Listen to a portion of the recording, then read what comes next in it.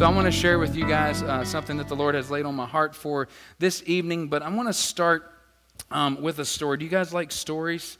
I think stories are an art that we lose a lot of times. I'm going to tell you about an individual that you may know his name or you may not, but this is how we're going to start our story today, and I think it's really important. There's a gentleman by the name of Paul David Hewson. Okay, Paul David Hewson. I don't know if you know that name yet, but there's a story that goes about this gentleman that was someone that was in a major search, someone that was really looking for some things in life that are really important to him, but also to life as a whole. And I like this guy's story because I think we can all resonate with it. This guy was a poet, still is a phenomenal poet. And what we like about this guy so much is some of the greatest things that he's written for us that we get to enjoy today. I'm going to read for you one of his great poems that you may recognize when I start reading. And he penned these words: "I have climbed the highest mountains. I have run through the fields, only to be with you. I have run, I have crawled, I have scaled these city walls only to be with you. But still, I haven't found what I'm looking for. I have kissed honey lips." What about that? That's pretty fun. Okay, "felt the healing in the fingertips. It burned like fire, this burning desire. Have spoke with the tongue of angels. I have held the hand of a devil. It was warm in the night, but it was cold as a stone." I was cold as a stone, but I still haven't found what I'm looking for. He said, "I believe in the kingdom come. Then all the colors will bleed into one, that everybody will be the same in this. But yes, I'm still running. You broke the bonds and you loosened chains, carried the cross of my shame, You know I believe it, but I still haven't found what I'm looking for." Does anybody know who Paul David Hewson is? Yeah. This guy has been on a search for many, many years, on a righteous search. See, he grew up in a home where his dad was Catholic and his mom was Protestant. In Ireland, that wasn't easy. He grew up in a home when he was searching for significance. He was trying to find his place. He did find Jesus in the process, and we know him as a tremendous humanitarian. But when we go back to Scripture, we see some other guys that I think are really important for us to highlight for just a moment this evening. These three folks that came from afar. Remember those guys that were searching? They were looking for some things, someone specifically who was really important, who changed the course of history forever. You may know them as the Magi, the wise men, right? You may have seen them depicted in plays throughout the years or Christmas things that we've enjoyed with little kiddos making things funny. I see you back there, Ethan. I see you, buddy. You were a wise guy, weren't you? You did a phenomenal job.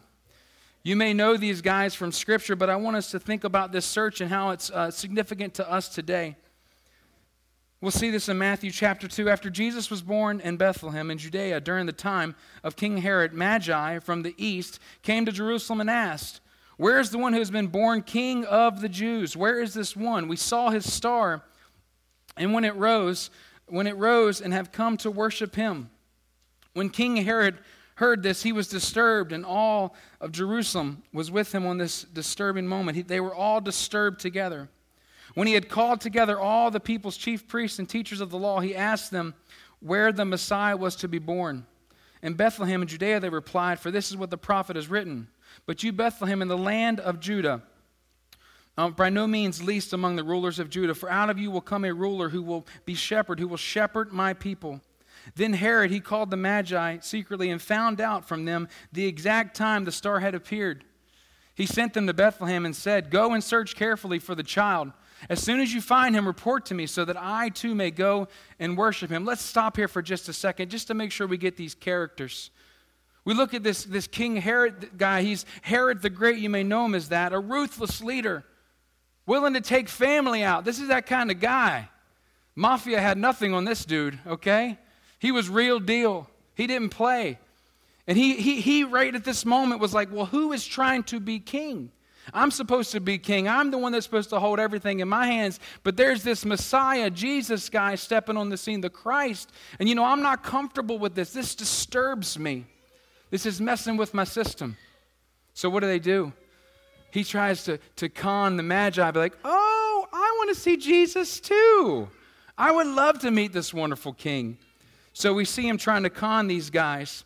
trying to play these guys and pull wool over their eyes, because he said he wants to go and worship him too. After they heard the king, they went on their way, and the star, right? And the star they had seen when it rose went ahead of them until it stopped over the place where the child was. When they saw the star, right, they were overjoyed. On coming to the house, they saw the child was with his mother Mary, and they bowed down and worshiped him. Then they opened their treasures and presented him with gifts of gold, frankincense, and myrrh. And have been warned in a dream, they did not go back to Herod. They returned to their country on a different route. We're all searching. You know what's so significant, and why I was thinking about Bono and all that he's done, was that it wasn't enough for him to just find Jesus.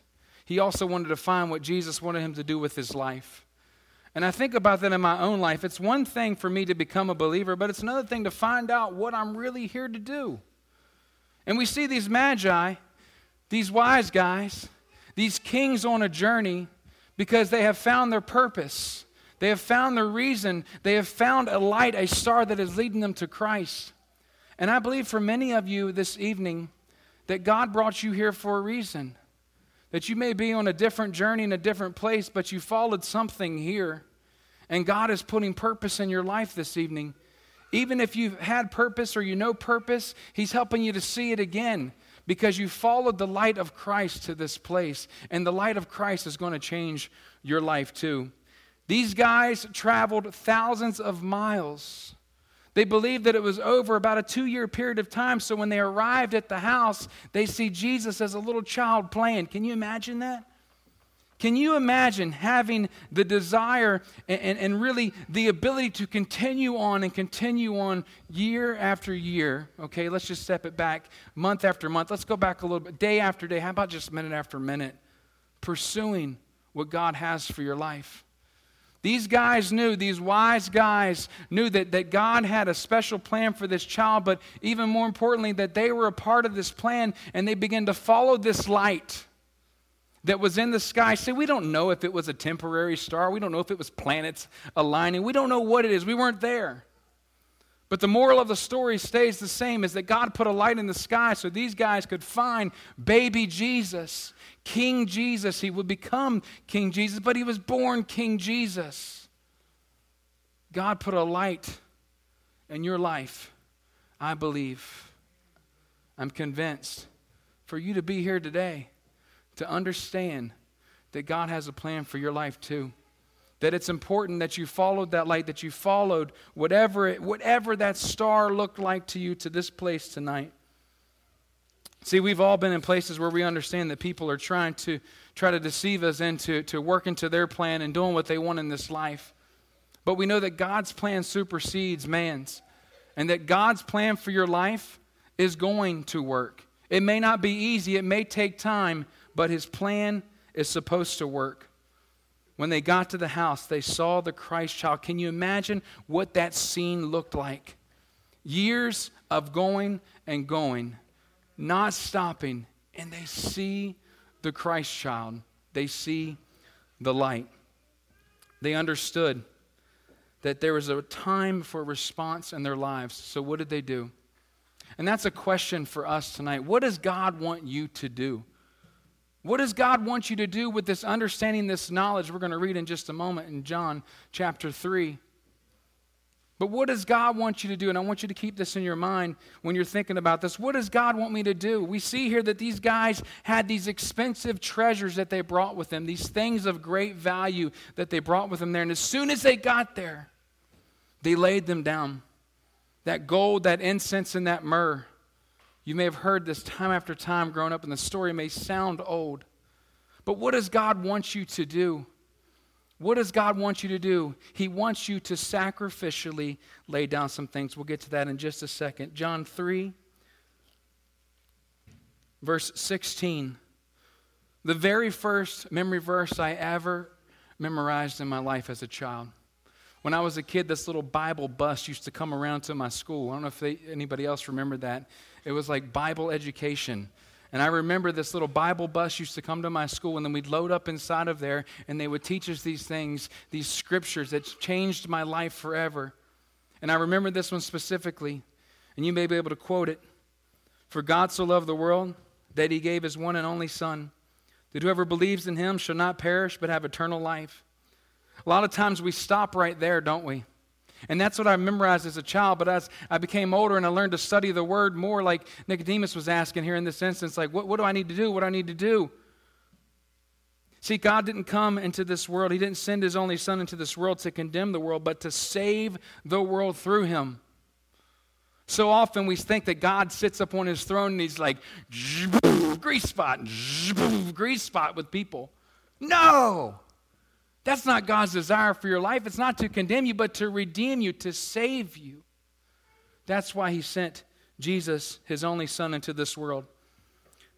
And whoever believes in him is not condemned, but whoever does not believe stands condemned already, because they have not believed in the name of God's one and only Son, Jesus. And this is the verdict. Light has come into the world. We're getting ready to transition in just a couple moments. Actually, Matt and Allison, if you guys wouldn't mind, make your way up. This is the verdict. This stuck out to me. So big, so major when I was reading this again. Because when I think of something like a verdict, I think of a judge. I think of a judge who knows the law, who knows the rules, who knows what's right, who knows what's wrong, who holds power in his or her hands, right? I think of a judge that is capable. I think of a judge that is able. I think of a judge that can pass down ruling because they have the power to do so. And I think of a wonderful judge who sits in heaven, God. And he has passed down a verdict.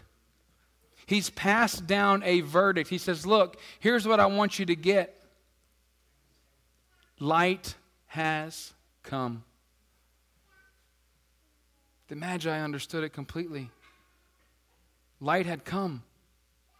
That you didn't have to live in darkness anymore. Light has come. That you didn't have to wallow in pain and sin and remorse. That redemption is here. Maybe we need to hear that for the first time again.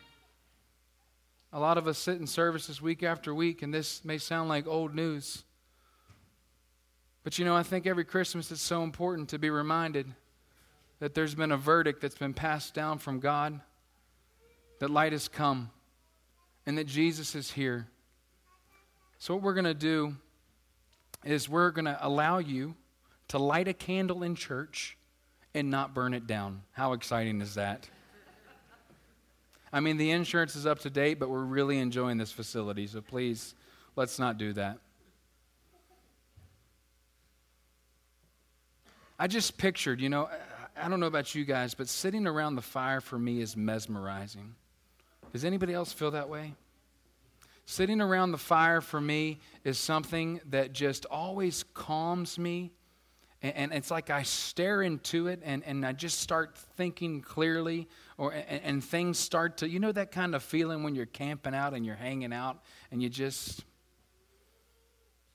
I pictured those wise guys traveling from afar, day after day, month after month, year after year, gifts in hand, around the fire, saying, we're going to get there. Light has come. He's here. I heard the Savior's been born. Light has come. He's here. I've heard that redemption has come. The verdict is in. God has spoken. 400 years of silence is no more. God has spoken in Christ. The Messiah is here. The verdict is in. Light has come.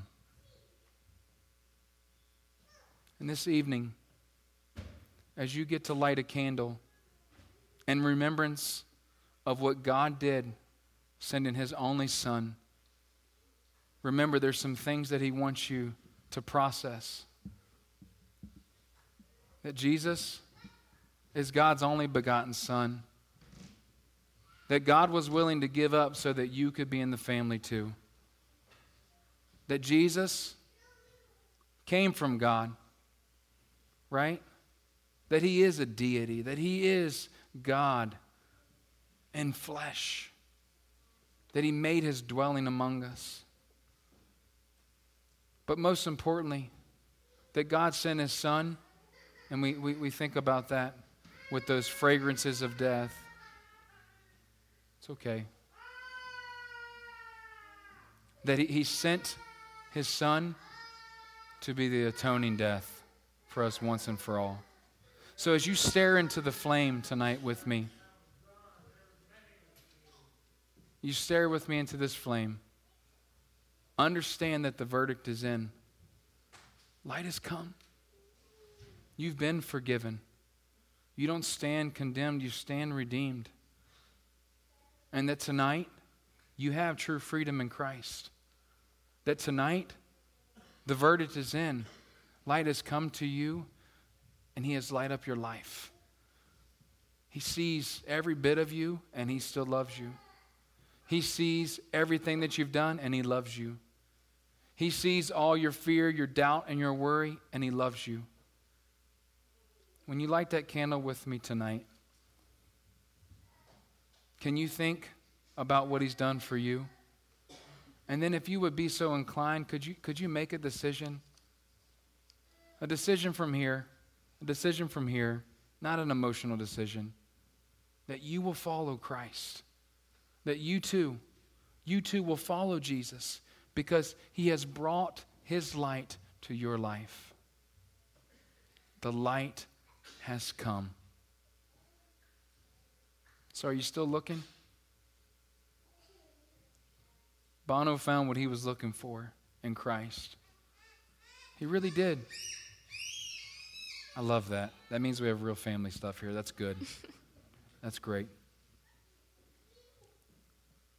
But have you found him yourself this evening? The light has come. So some quick candle etiquette. I will light my candle. The unlit candle to the left or right of me will lean in at an angle like this. And that candle will lean in and light itself from my candle. Okay? And then that person will then hold their candle upright at all times. And then the person that's unlit will light their candle. Okay? We're gonna play a song for you that you may have heard before, but I think it's going to be great as we light the candles this evening. And I want to challenge you as you peer into the light, think about the verdict that has been passed upon your life, that you have been forgiven. The light has come.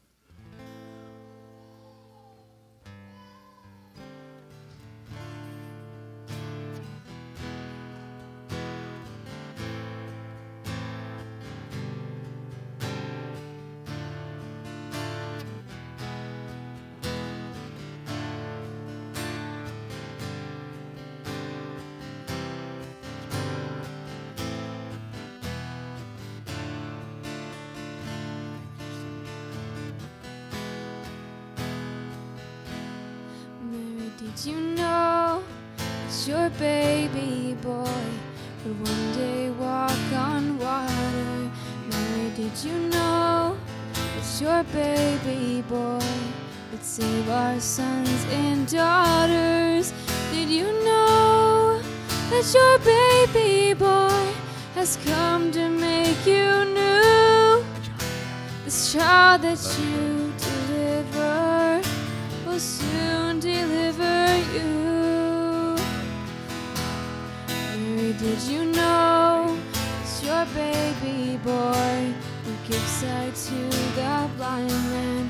Mary, did you know it's your baby boy would calm a storm with his hand? Did you know that your baby boy has walked where angels trod? When you kiss your little baby, you kiss the face of God. Mary, did you know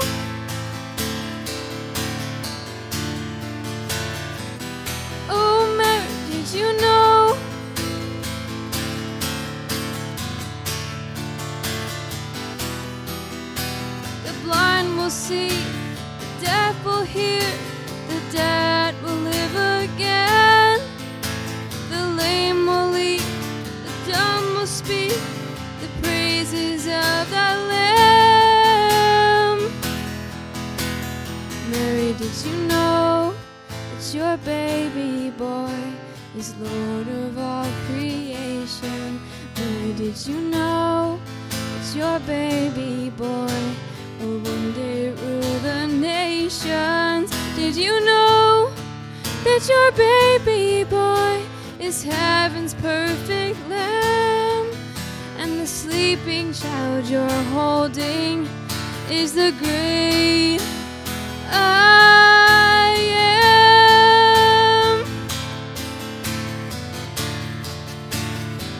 Oh, Mary, did you know?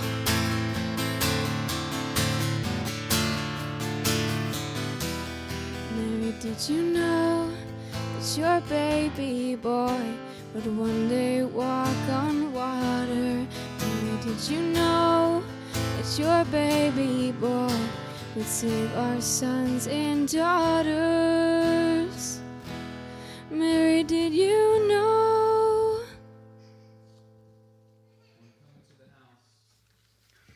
They saw the child with his mother, and they bowed down and worshiped him. They opened their treasures and presented him with gifts of gold, frankincense, and myrrh. Mary knew that day that something special had happened. If she didn't get it yet, she definitely knew that day, as God arranged for people to follow a light from afar for a long time, to be there that day to tell her just how special this child is. He's still the same today. He hasn't changed. It's always nice to look from this angle to see the light up your face, because that's exactly what he wants to do to your life. Every single aspect of you, bring light, bring redemption, bring wholeness. Lord, we thank you so much that you did send your only begotten Son to us on this earth. We thank you for that gift that Jesus is and will always be. And we remember him today. That the verdict was in, God, you, eternal judge, that you sent light through your Son, Jesus. And now we don't have to live in darkness ever again. We love you, Lord. We bless you. In Jesus' name we pray. Amen.